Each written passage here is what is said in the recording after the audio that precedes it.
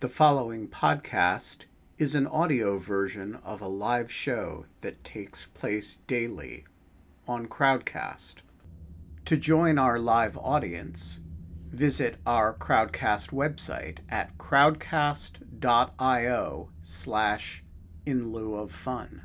That's crowdcast.io/in lieu of fun. You know, next time I'm back that way. Yeah, Okay. please do. And we're live. It is Thursday, October 28th, not January anymore. 2021, 5:03 p.m. Eastern Time.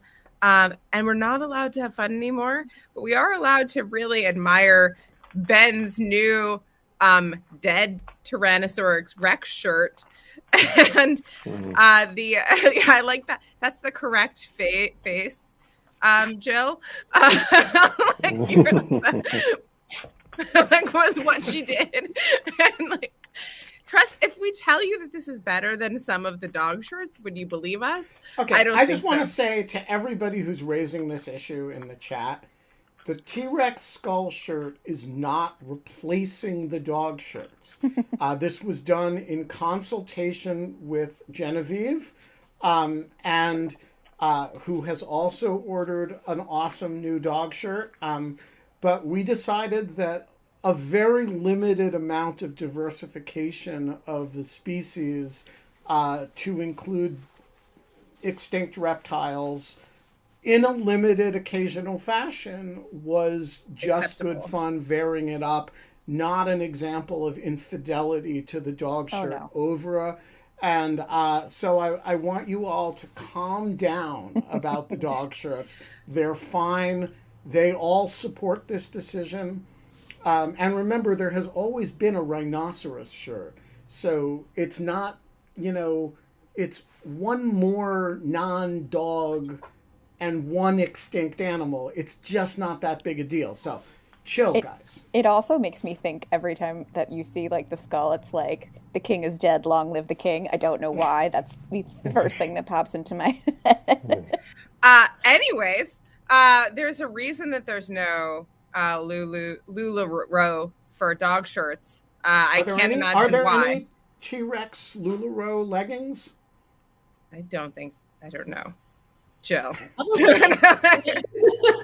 going to do a quick Google. They had all kinds of bananas, crazy stuff on their leggings. So I wouldn't be surprised if there was a pair of T-Rex ones. I am not personally an expert in the LuLaRoe leggings, like line of various as fashion. Yes. But it's such a pleasure to have you back on the show. And you're one of the reasons we wanted to is because Ben watched you in the documentary on Amazon Prime. Yeah. LuLaRich, that is all about kind of this crazy multi-level marketing scheme. So Ben, we're very excited about this. So I will let you go ahead. Yeah, so I was excited about it because of a set of comments that you made in the documentary. And I just want to say the documentary on its own terms is really interesting, particularly if, like me, you're interested in multi-level marketing schemes and ways of scamming people out of large numbers of people. Scamming individuals is its own thing and frankly much less interesting. But these kind of mass scams that work on, that have an ideological dimension, that in LuLaRoe's case have a religious dimension, that have a big separating people from their money dimension, I think are fascinating on their own terms. But none of that is why I was so interested to talk to you about this. The reason I was interested in talking to you about it was your comments about the demographics of the target audience, and specifically your thoughts on why MLMs are, generally speaking, so effectively targeted at a certain demographic of women. And I thought this was a really interesting observation. It dovetails with my own sense of how most, but not all, MLM schemes that I've ever seen are in fact targeted. And so I was interested in just having you develop the point. It was kind of something that a point you made, not in passing, but it was, you made it over the course of 5 minutes in the show, and I just thought it was interesting and wanted to talk it through with you. So let me start by asking you, to what extent is LuLaRoe typical of MLMs in the way it targets stay-at-home moms of a certain socioeconomic, mostly white, mostly fairly traditional and religious demographic? And to what extent is it a sort of unusual beast that found a particular world on which to prey? In your judgment, is the phenomenon you observed about LuLaRoe generalizable to MLMs, or is it just a weird creature of this particular scam? Yeah, that's a great question. I do think it's generalizable. I don't think you can generalize it to all MLMs, right? Like the Amway salesman is obviously not a stay-at-home mom in kind of our collective minds. But I do think increasingly you see MLMs that are targeting this really very kind of rich demographic, not in economic terms, but in terms of the amount of spare time that they have, in terms of the desires that they have. So I think one of the reasons why these educated, stay-at-home, often conservative, often religious mothers are such a ripe demographic for these MLM scams and schemes is that they're women who do actually have quite a bit of ambition, right? But for reasons of religion and culture and sense of obligation, have really put that ambition aside, or perhaps funneled that ambition primarily into rearing children. But also still live in a capitalist society, and often in these kind of hyper-capitalist communities, right? Like conservative Christian communities, Mormon communities, where you have this kind of prosperity gospel ideology really animating the way people understand their wealth or lack thereof. That, if you are a good enough Christian, a good enough believer, then you will be blessed with material goods. But you also have to do the work yourself in order to achieve that. And that's what God wants. When you have all of that ideology, and then you have a company coming in and telling you, as LuLaRoe did, but as many MLMs do, you can do part-time work for full-time pay. And the way that you are going to get this full-time pay is by leveraging your contacts, your relationships with your community, which these women have in spades, right? These are the women who run the PTAs and the bake sales and, get out the vote drives and have tremendous connection within their communities and tremendous trust. And so I think all of that does create this really ready pool of very easily exploitable women who are smart, who are hardworking, who really want the sense of financial independence in a way that doesn't actually threaten this conservative model of family where men are still the primary breadwinners and still the primary people in charge of a family's finances.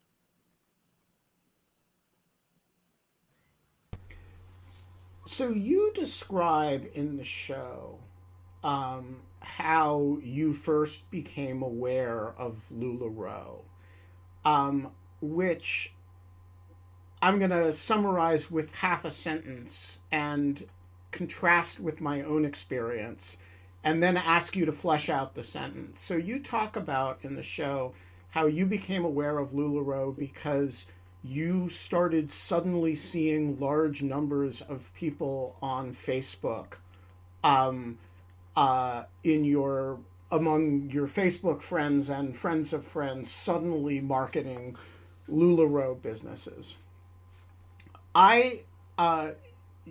this impressed upon me that your and my Facebook demographics are really different, because I have never seen anybody promote an MLM or LuLaRoe in particular on Facebook. I've simply never seen it. Scott, did you get LuLaRoe? Your friend trying to sell you leggings? No, that's just like a special thing I do for myself. Okay. What about you two? Has GDF and Kate, did you see LuLaRoe? Yeah, I actually thought it was a Lululemon knockoff or something. I didn't really never know. Yeah, I didn't know what it was. And I'd never gotten to the Lululemon phenomenon either, which is not an MLM thing, but like is a brand, like a really hot brand thing. And so I just was like, oh, if I don't care about that, then I definitely don't care about the knockoff. That was like basically like how I felt. But yeah, so GDF, did you see it? I literally learned about it when I first started watching the show. And I started watching the show because I was interested in MLMs, and somebody told me, hey, there's a good MLM show. So my question is, we have an unscientific sample, 3 women, 2 men. The 2 men are older than the 3 women, so that's a little bit conflating. But should we assume that, and actually this would be a good poll question, Kate, should we assume that women below a certain age were all bombarded all of a sudden on Facebook with LuLaRoe stuff, and that men were essentially unaware that it was happening? Yes, but I also think even within the demographic of women in sort of my generation, who was bombarded and by how close of friends varies a tremendous amount. So, I have lived in more or less in New York City with a few ventures out for about 20 years. I don't have a single friend in New York, like an actual real life friend who sells LuLaRoe or any other MLM, right? I've never personally been invited to a LuLaRoe or any other one of these like MLM parties, right? The people who I was seeing this from were women who I know from high school. Yes. Who I really... And what part of the country did you go to high school in? I grew up in Seattle, which is a really progressive place, but does have a very particular strand of evangelical Christianity and Mormonism. And that was typically where I was seeing this coming from. It was, women, again, not particularly close friends, but people I just sort of knew in the amorphous space of, a high school class and their siblings and whatnot. Almost all, again, stay-at-home moms. And folks who were not necessarily inviting me to these LuLaRoe parties, but were doing what LuLaRoe and other MLMs tell their sellers to do, which is go on social media and talk about what an incredible, profitable, meaningful business this is. Brand yourself as like the boss babe on Facebook. And so I saw a lot of that. I've honestly seen it start to kind of rapidly decline in the past few years. Maybe all those women have now unfriended me on Facebook since this documentary, which is fine.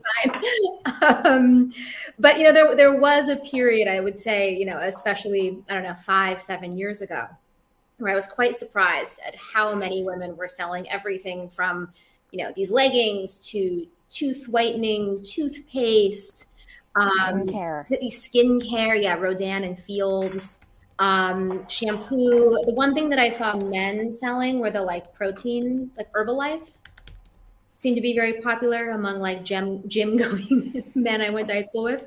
So it isn't exclusively female, but it does seem to be less common, I would say, in big cities. It seems to be less common among people that are working white collar jobs. I think there's a class element here too. Even though the folks who are selling this also, I think, tend to be middle and upper middle class. And it tends to be far less common, at least anecdotally, among women who have full-time out-of-the-home jobs.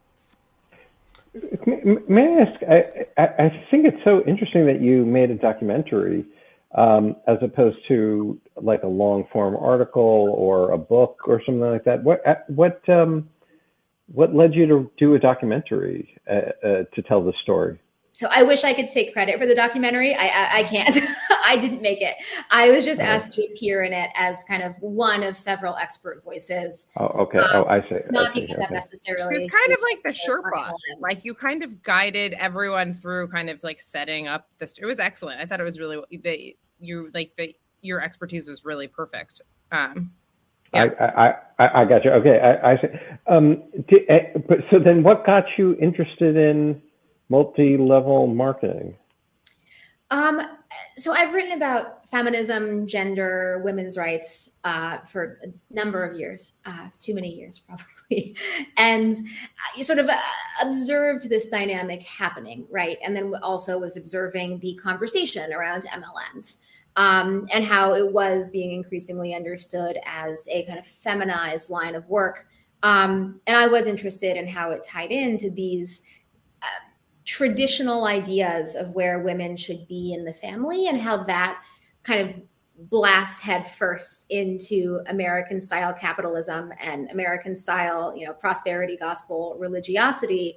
Also at this moment when like the girl boss and the boss babe was very much this kind of like cheap feminist branding of women having jobs. And this just really hit at all of those intersections of a bunch of different things that I find really fascinating.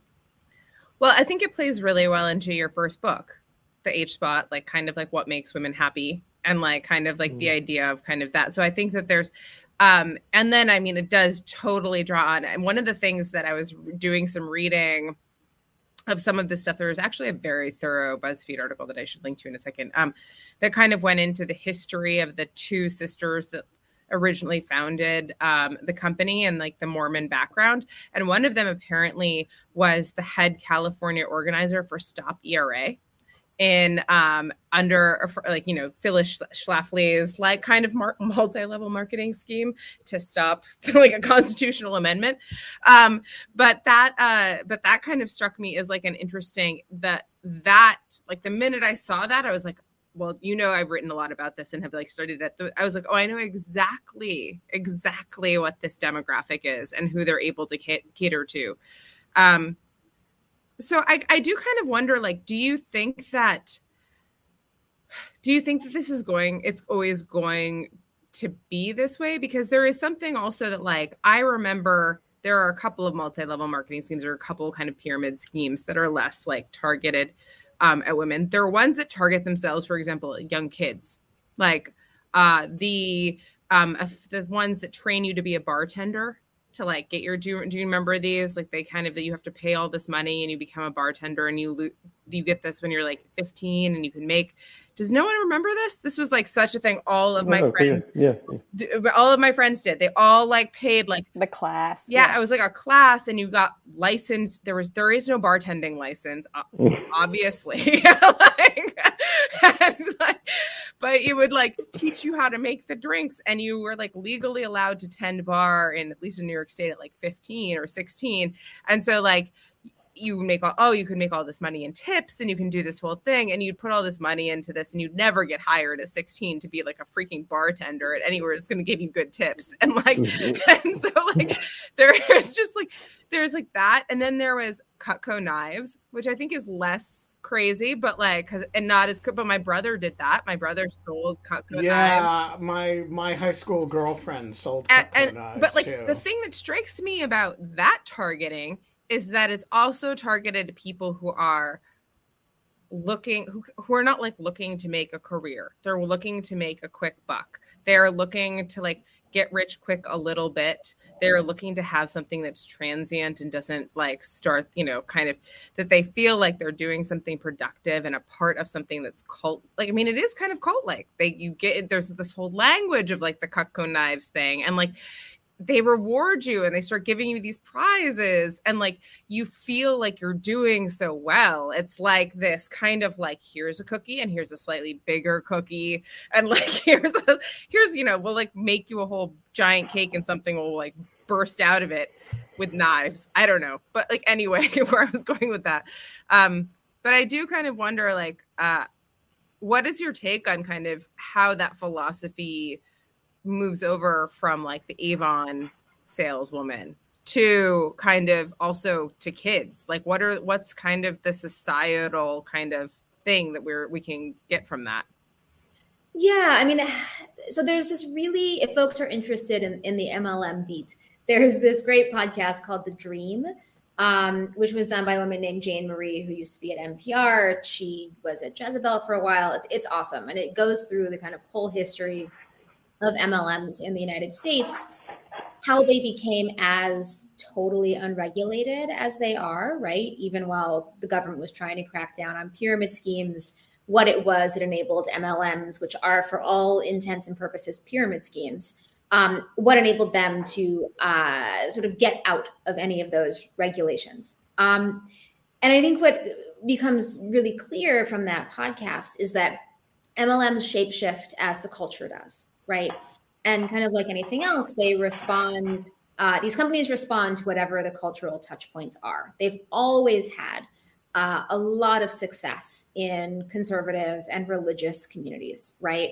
I mean, Utah is like scammer central because Mormons tend to be a pretty well-connected, interconnected community with high levels of inter-community trust, and where people assume that if they share a faith, they share a value system and they won't rip each other off. And Mormons rip each other off all of the time. And so I do think MLMs kind of fit into that general space.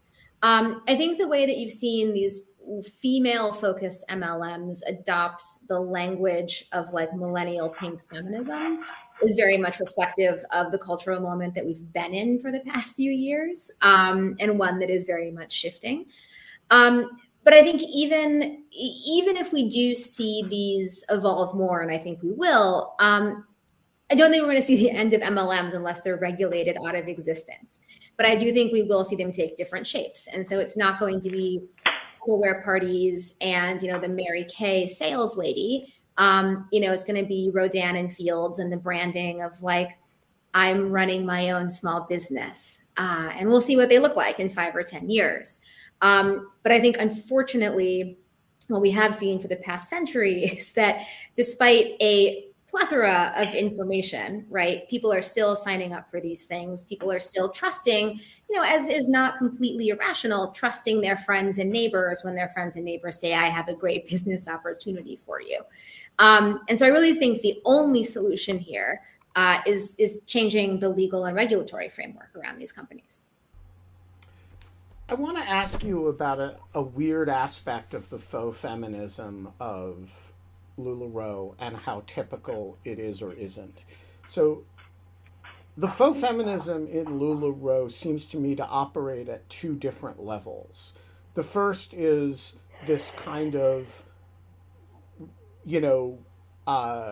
girl boss, small business, badass thing that's kind of common to a lot of MLMs. But the second aspect, which I don't know that I've ever seen before, is that once you're a certain, I don't know if it's hip deep or, sort of neck deep in the water, they push you real hard to turn over the actual management of the business to your husband. And there's a weird pressure that the organization seems to exert on these women bosses who are running their women-owned businesses, to actually take a very subservient position in those businesses. And the ones that refuse get terrorized by the organization. And there's one woman in it who describes how once she involved her husband, the management of LuLaRoe would only deal with him. They wouldn't deal with her. They wouldn't even refer to her by name. And so I guess I'm puzzled by this because it does not seem economically rational from the organization's standpoint to have, like if you want the first level of faux feminism to work, you're actually undermining it with the second level of faux feminism, which could be reasonably expected to piss people off, and seems to actually. And so my question is that serving some actual function for the organization, or is that the organization, the sort of conservative ideology of the organization, actually interfering with the effective running of a sort of profit maximizing MLM? Yeah, I mean, so it's both. I mean, the thing with MLMs is that the way that the companies make money and the way individuals make money is not actually by selling products, right? So if anybody watching is new to MLMs, that is like the first thing to understand. These companies don't actually, LuLaRoe does not make money by selling leggings. LuLaRoe and the women who sell LuLaRoe make money by getting other people to sign up to sell leggings. And so in order to sell the leggings, unlike that's how we do it on In Lieu of Fun too. We don't actually get audience members. We get new co-hosts to develop audiences of people who are going to become Jill, co-hosts. You're a co-host now, and you owe me $10,000. Yeah, and they've paid in, and they're responsible for recruiting their own new co-hosts. We have to move a certain amount of product in a month. Yeah, we have download metrics we have to make, and if we don't, well, let's just say I have to clean apartments or whatever. Sorry, we got distracted from Ben's question, but no. So the thing with LuLaRoe is that they don't actually care how many pairs of leggings their sellers sell, right? What they care is how many pairs of leggings those sellers buy from the company, and how many other pairs of leggings, how many other people those sellers can bring in to then buy more leggings from the company, and then turn around and throw those leggings away, sell those leggings. They don't care what happens to the leggings on the back end. That's not how a normal clothing company would work, right? Normal clothing leggings on the back end. I got it. So from LuLaRoe's perspective, if they're turning over the kind of financial management of each individual seller's business, so by business, I mean the sale of the individual leggings to a husband, for the company, they don't care, because they don't care how many pairs of leggings that customer or that seller sells, right? They do care, though, about keeping that seller in the LuLaRoe scheme, so that she will continue every month to buy X number of leggings from LuLaRoe, and so that she will also then recruit more and more women below her to sell LuLaRoe as well. And so where the kind of like retire your husband, bring your husband into the company thing comes in is, I think it does a couple things. And, one, it gets the whole family financially dependent on this company, right? Which is a little cult-like, and certainly makes it harder to leave. And two, it helps to reconcile, I think, any kind of growing cultural discomfort or familial discomfort with a working wife and mother, which, for the many women who are losing tremendous amounts of money in LuLaRoe is essentially a very expensive hobby. Perhaps that is less salient. But for the few, and there were a few women who made a significant amount of money selling LuLaRoe and essentially recruiting other women to sell LuLaRoe, when those women start, perhaps out earning their husbands, or dedicating more time to this job/hobby than their husbands would like them to, that threatens this kind of traditional conservative family dynamic that LuLaRoe as a company needs to exploit in order to find more sales, to find more sellers. And so I think what the company was trying to do in the encouraging of women to fold their husbands in and to give their husbands more control was to not go so far on that kind of like boss babe thing that it threatened this traditional family dynamic, which I think the company probably correctly knew was going to be a stronger force even than, an individual woman's ambitions.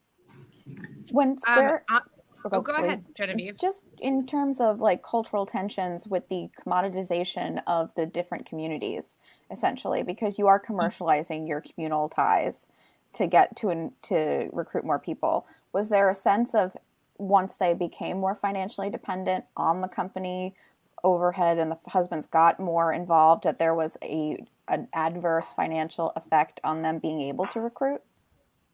Yeah, I mean, for sure. Part of the thing that the documentary touches on is you have these towns where it's like every single person was selling LuLaRoe. So who else is there to recruit? There's no one to sell to, but there's also then nobody to kind of add into what they would call your downline, right? Which is the primary way of how people in a company like LuLaRoe make money. And this is the thing with pyramid schemes, right? At some point, the bottom of the pyramid gets so big that it's encompassing almost every potential person in a community. And then that's when it all falls apart, right? So yeah, I do think the company had to come up with a way to keep people, invested, to keep people tied to the company itself. Even as many of those people, I think, were seeing with their own eyes that this was not a particularly sustainable business model. Yeah. Paula has a great question. Hi, Paula. Nice to see you. Hi. Go ahead. Okay, so my question is what are your thoughts on how this like mix of faux feminism and MLM or pyramid schemes mixes with like the new, I don't know if you've kind of seen this emergence, like traditional wife movement on like social media, especially like on Instagram. Instagram is such a, like, I feel like Facebook maybe is the past of these things, and Instagram fosters, at least in my opinion, it makes the traditional wife MLM lifestyle makes it look fun and like aesthetically pleasing or modern, or it fits into the girl boss thing that you're talking about. Yeah, no, I think these things are very much related.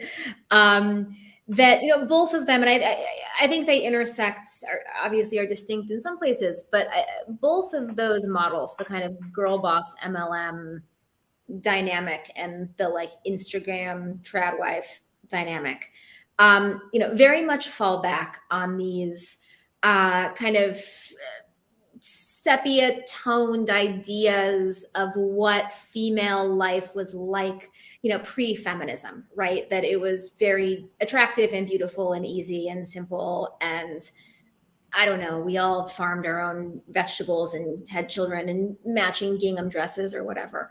And so I do think in even this the guys, they look so good in gingham. Sorry. So I do think a lot of this is about these kind of very unrealistic, hyper stylized aesthetic ideals that are sold via social media, right? And I think you see that with the kind of trad wife Instagram thing. And there's a writer named Anne Helen Peterson who's awesome, and she writes about this stuff a lot. Charlie's partner. Yeah, Charlie's been on the show a few times. Yeah, okay, nice. So she's brilliant on this stuff, and she writes about the like mamas of Instagram and this kind of language of women's empowerment, female empowerment, that is very much used to package and sell very old ideas, right? Whether that's like, I think the trad wives would kind of even reject that, right? But they would say this is a better way to live. This makes women happier. This is better for a family. I can have it all.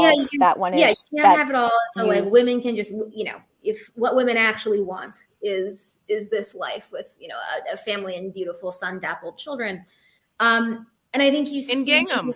In a similar vein, you see the kind of LuLaRoe MLM universe selling this really similarly idealized vision of family, right? But all of it revolves around this idea that if you just do things right, you can be this perfect mother, right? You can be a beautiful wife. You can be an excellent involved parent. You can live according to your community's values, whatever those might be. And you can do it all while still kind of rejecting the angry, ugly feminists out there. And so I do think that's a lot of the appeal. Angry, ugly feminists. Look at us. We're not ugly. We're a lot of shit, Jill, but we're good looking ladies. Dumb question about that. but why leggings? I mean, like, you could orient that worldview around so many things, right? Tupperware, kitchen stuff, right, would go well with it. There's something about loud leggings. And the LuLaRoe, I was struck by this in watching the show, that the LuLaRoe look is sort of at once very loud and also really boring. It's because like the guy with a dinosaur skull on his chest. I'm sorry. You can say many things about a T-Rex shirt. It's not boring. I'm curious why, of all MLMs, like, this isn't like Save Our Kids, right? This, like, if you thought about like what the Tradwife MLM product, and granted the product isn't the product, but it's still what they're talking about. Why? I wouldn't have predicted loud leggings. What? Why? It's a good question. Yeah, I think the Tradwife product would probably be some sort of long paisley print maxi dress. I don't know. So LuLaRoe obviously is not the only MLM, right? It's one of many. So there are MLMs for a whole series of things. Why LuLaRoe became such a popular one? I think it hit right during the kind of athleisure uptick. I'm a yoga teacher. I own like 26 pairs of leggings. None of them are LuLaRoe. But LuLaRoe came to the market right at a time where, wearing leggings as pants and athleisure, kind of out running around during the day outside of your house and outside of the gym, was becoming not just a socially acceptable way to move through the world, but also to some degree a status symbol, right? So if you have like the LA mom in the Aloe leggings or Lululemon, behind the wheel of the Range Rover, then, maybe the sort of suburban mom version of that is the LuLaRoe leggings that also change patterns every, few days, few weeks, whatever. Part of the company's model is that they would often not repeat patterns. And so they created this false sense of scarcity, right? Of like, there's only, however many hundreds or thousands of this particular pattern, even if it's the one that looks like it's like a penis on your leg. There's really, there's one that one. It was like not all thought out. But so there. Some of them are really ugly. Yeah, okay. I mean, just profoundly ugly. But there was this sense of like, these are almost collector's items, right? I mean, why do people buy like Beanie Babies or Precious Moments dolls? That creates this sense of there's only so many of each of these. And so if you like one, you have to buy it now. If you want it, you have to get it. And because the patterns, I think, were so loud, it was almost this statement of like, I'm wearing LuLaRoe. It was, I guess, a brand recognition of a brand that for me and in my social universe is not at all resonant, but I think in many communities really was. Can I ask a dumb question? What's the price point of these leggings? That is a good question. And when I was preparing for this documentary, I knew what it was. They're not that expensive. They're not like $100 Lululemon leggings. I think they're in the like $40 range. Like a bargain for something that falls apart in 10 minutes after you wear it. Oh my God. God, if I hear the term buttery soft one more time, I feel like myself. It was. Oh, that was what I was reading, was like they were like falling apart, and people were like, well, that's the process to make them so soft on your skin. We use these really well processed fabrics, and that makes them not hold up that well. And I was like, that's interesting. like I don't know if that parses. John Hawkinson has a buttery soft question. I know. I'm going. Go ahead, John. Sorry, I was just trying to use buttery soft out of context. I don't know very much about this world at all, but can we Can you give us some clarity as to where the line is on legality? When does this become a pyramid scheme? When is that a Ponzi scheme? And which of those things are legal?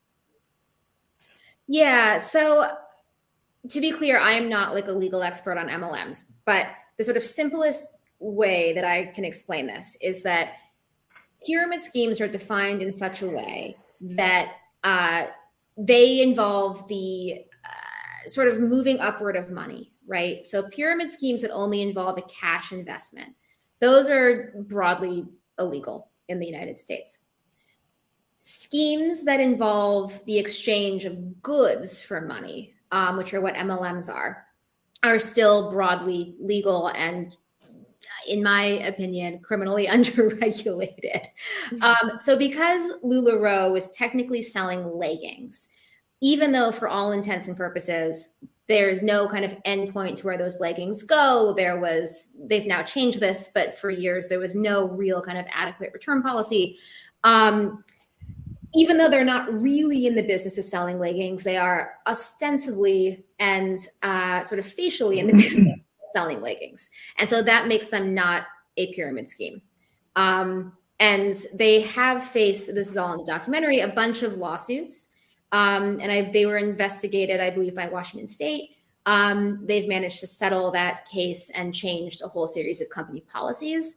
But the MLM model, which is essentially, as a seller, most of your income from MLMs is coming from your downline. So you recruit people below you to join this company. Those people also buy products from this company that they're then reselling. And you get some cut, not of what those people sell to consumers, but of what they buy to the company, if that makes sense. And that's what then creates this pyramid shape of MLMs, where the people that get in right at the top have many, many, many more downlines.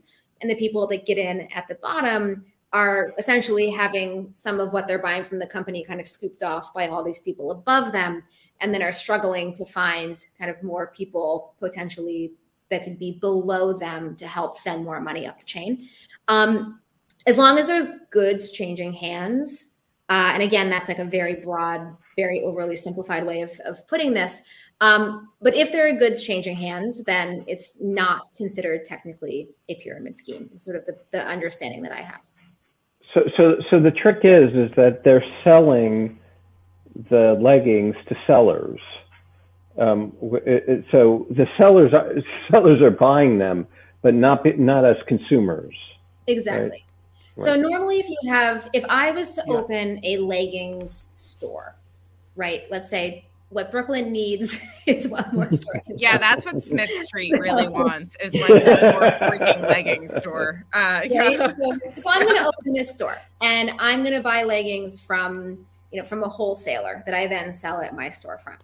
That wholesaler is going to want to know how many of the leggings sell and for what amount, right? And if they're selling to other sellers, they're also going to have some control over what I can sell those leggings for when we put those leggings on sale. And things that don't sell get sent back to the company at the end, once, I don't know, the season or whatever is over. The way that LuLaRoe works, if I was to sell LuLaRoe leggings out of my Brooklyn legging storefront, is I would have to buy a minimum package of leggings from LuLaRoe. And I think the minimum package starts at some point did start at around $10,000. So I would have to send $5,000 to LuLaRoe. I would then get a package of leggings that I then have to turn around and sell.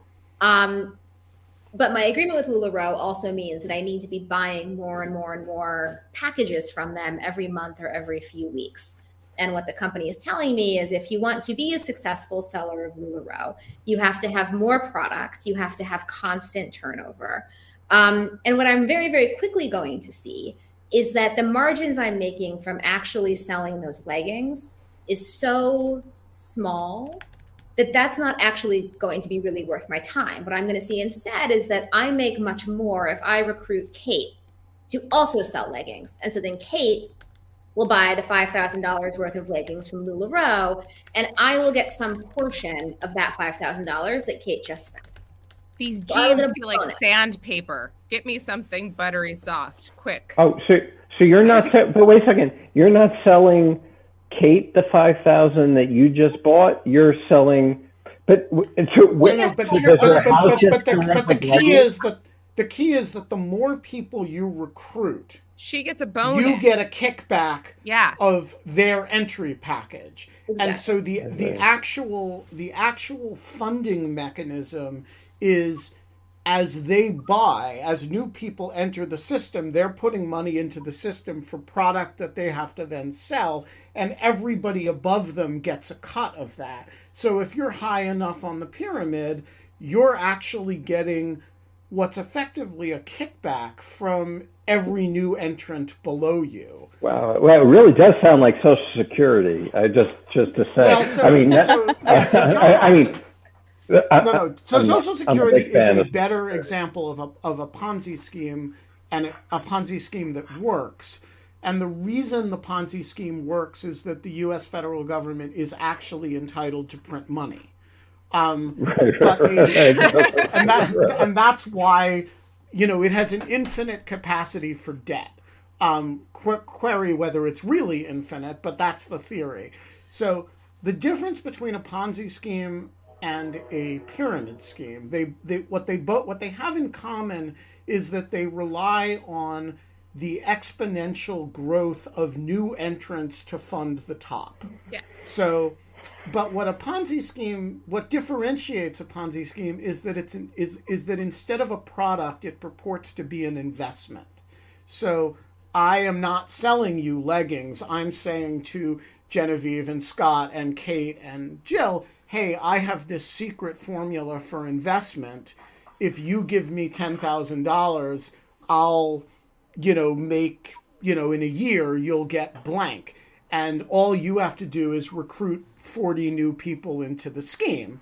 And so, but effectively the money comes up and you can pay that first few levels at crazy rates of return as long as they're bringing new people into the system.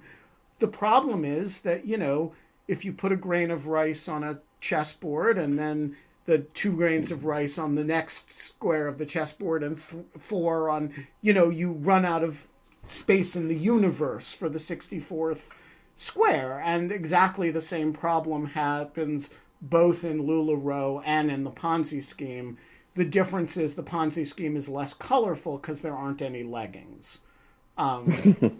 Also, they don't tend to be marketed to stay-at-home moms. Is there any argument that could be made in terms of employment objections? I know that they're all independent. I'm assuming independent contractors. They own their own businesses, which limits the liability to the broader company.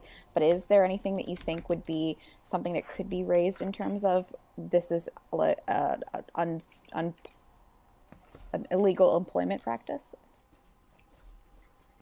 That's a good question. I do not know the answer to that. I'm not a legal expert on MLMs. You would have a lot of trouble with that argument. Yeah, it doesn't. The hallmark of legality or illegality in the MLM is the percentage of the revenue that comes from the actual sale of real product, and versus the percentage that is accounted for by the recruitment of and fleecing of the people who are theoretically the sellers. The problem is most of these entities aren't publicly traded. And so, LuLaRoe can say we're selling X number of leggings in a year, and unless there's somebody like, say, the Washington State Attorney General who wants to sue them over it and make a set of allegations and get discovery, it's actually very hard to show that Herbalife isn't selling all of Paula's friends' dietary supplements rather than that they're being forced to buy dietary supplements in order to theoretically sell them, which they won't.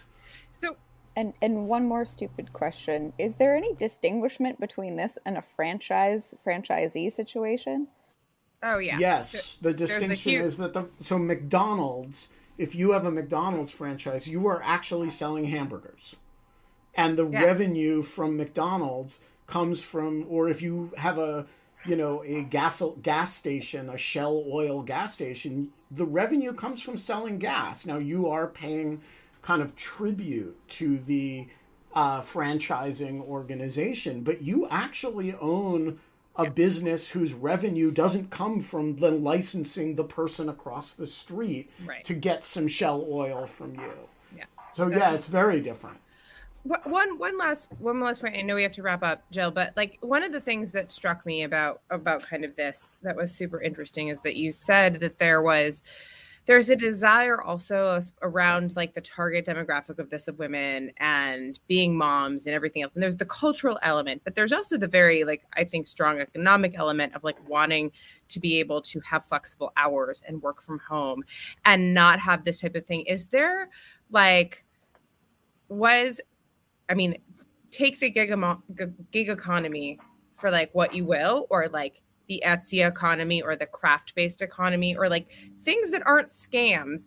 Like, is there hope that like there will be more, or like that those types of legitimate things that have actually come up because of kind of technology will start offering women more viable, less like scurrilous alternatives to this? Like, I don't know. I do think it's a problem that we have. I mean, I know that I'm preaching to the choir here, but it's a huge problem we have with like ability to have like to raise children solo or otherwise, and to like hold down a job because of the childcare situation in our country. So yeah, I'm kind of curious your thoughts on that.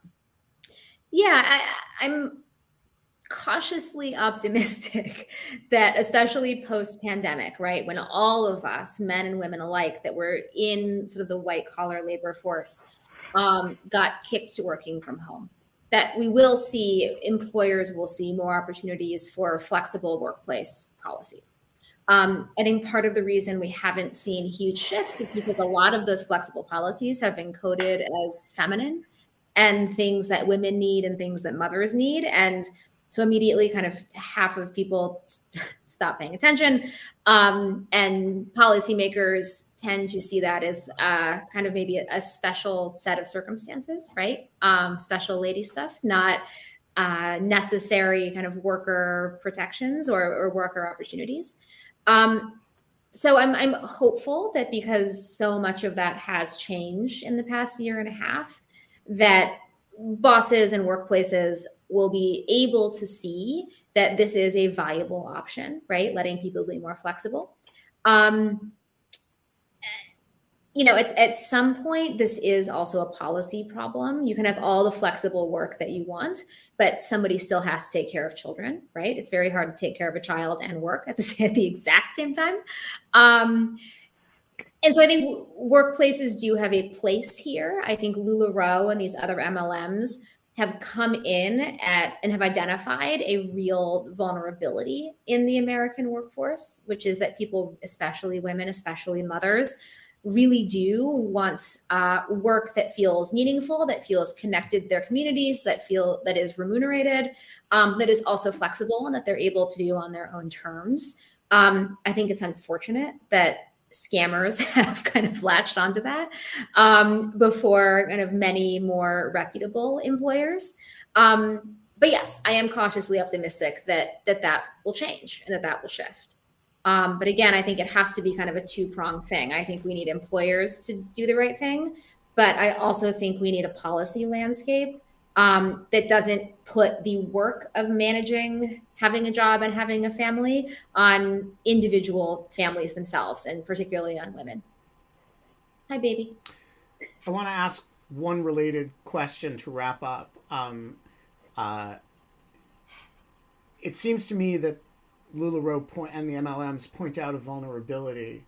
They also point out a genuine, it seems to me, marketplace opportunity that a better functioning capitalist environment would actually deal with with a series of reputable businesses. And that is to say, you have a huge amount of untapped potential among women who want to stay home, have flexible jobs, and engage in direct sales. And direct sales has this disreputable connotation because it's associated with the multi-level marketing industry.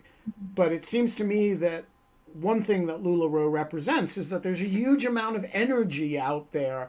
And my question is, why haven't mainstream businesses noticed this and said, hey, some of this energy, we have, X product and Y product and Z product that we could get people excited about and actually behave like normal wholesalers, and they could be retailers in their community, and we can produce cool leggings too and actually sell leggings.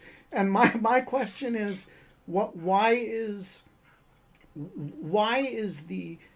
are legitimate industries not noticing the amount of energy that's going into MLMs and actually populating it with more wholesome, serious, that same energy, using it for more wholesome and serious forms of sales?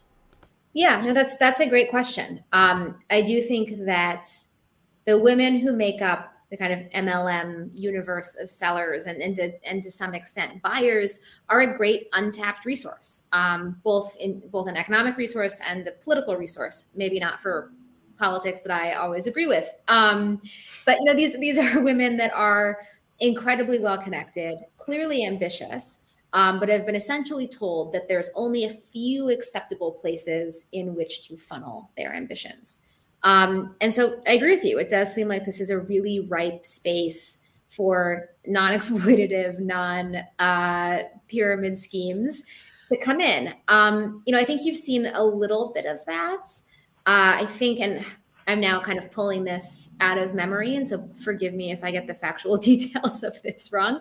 But I believe JetBlue for a while was using kind of a network of women who had been, at home with their kids to answer their customer service calls.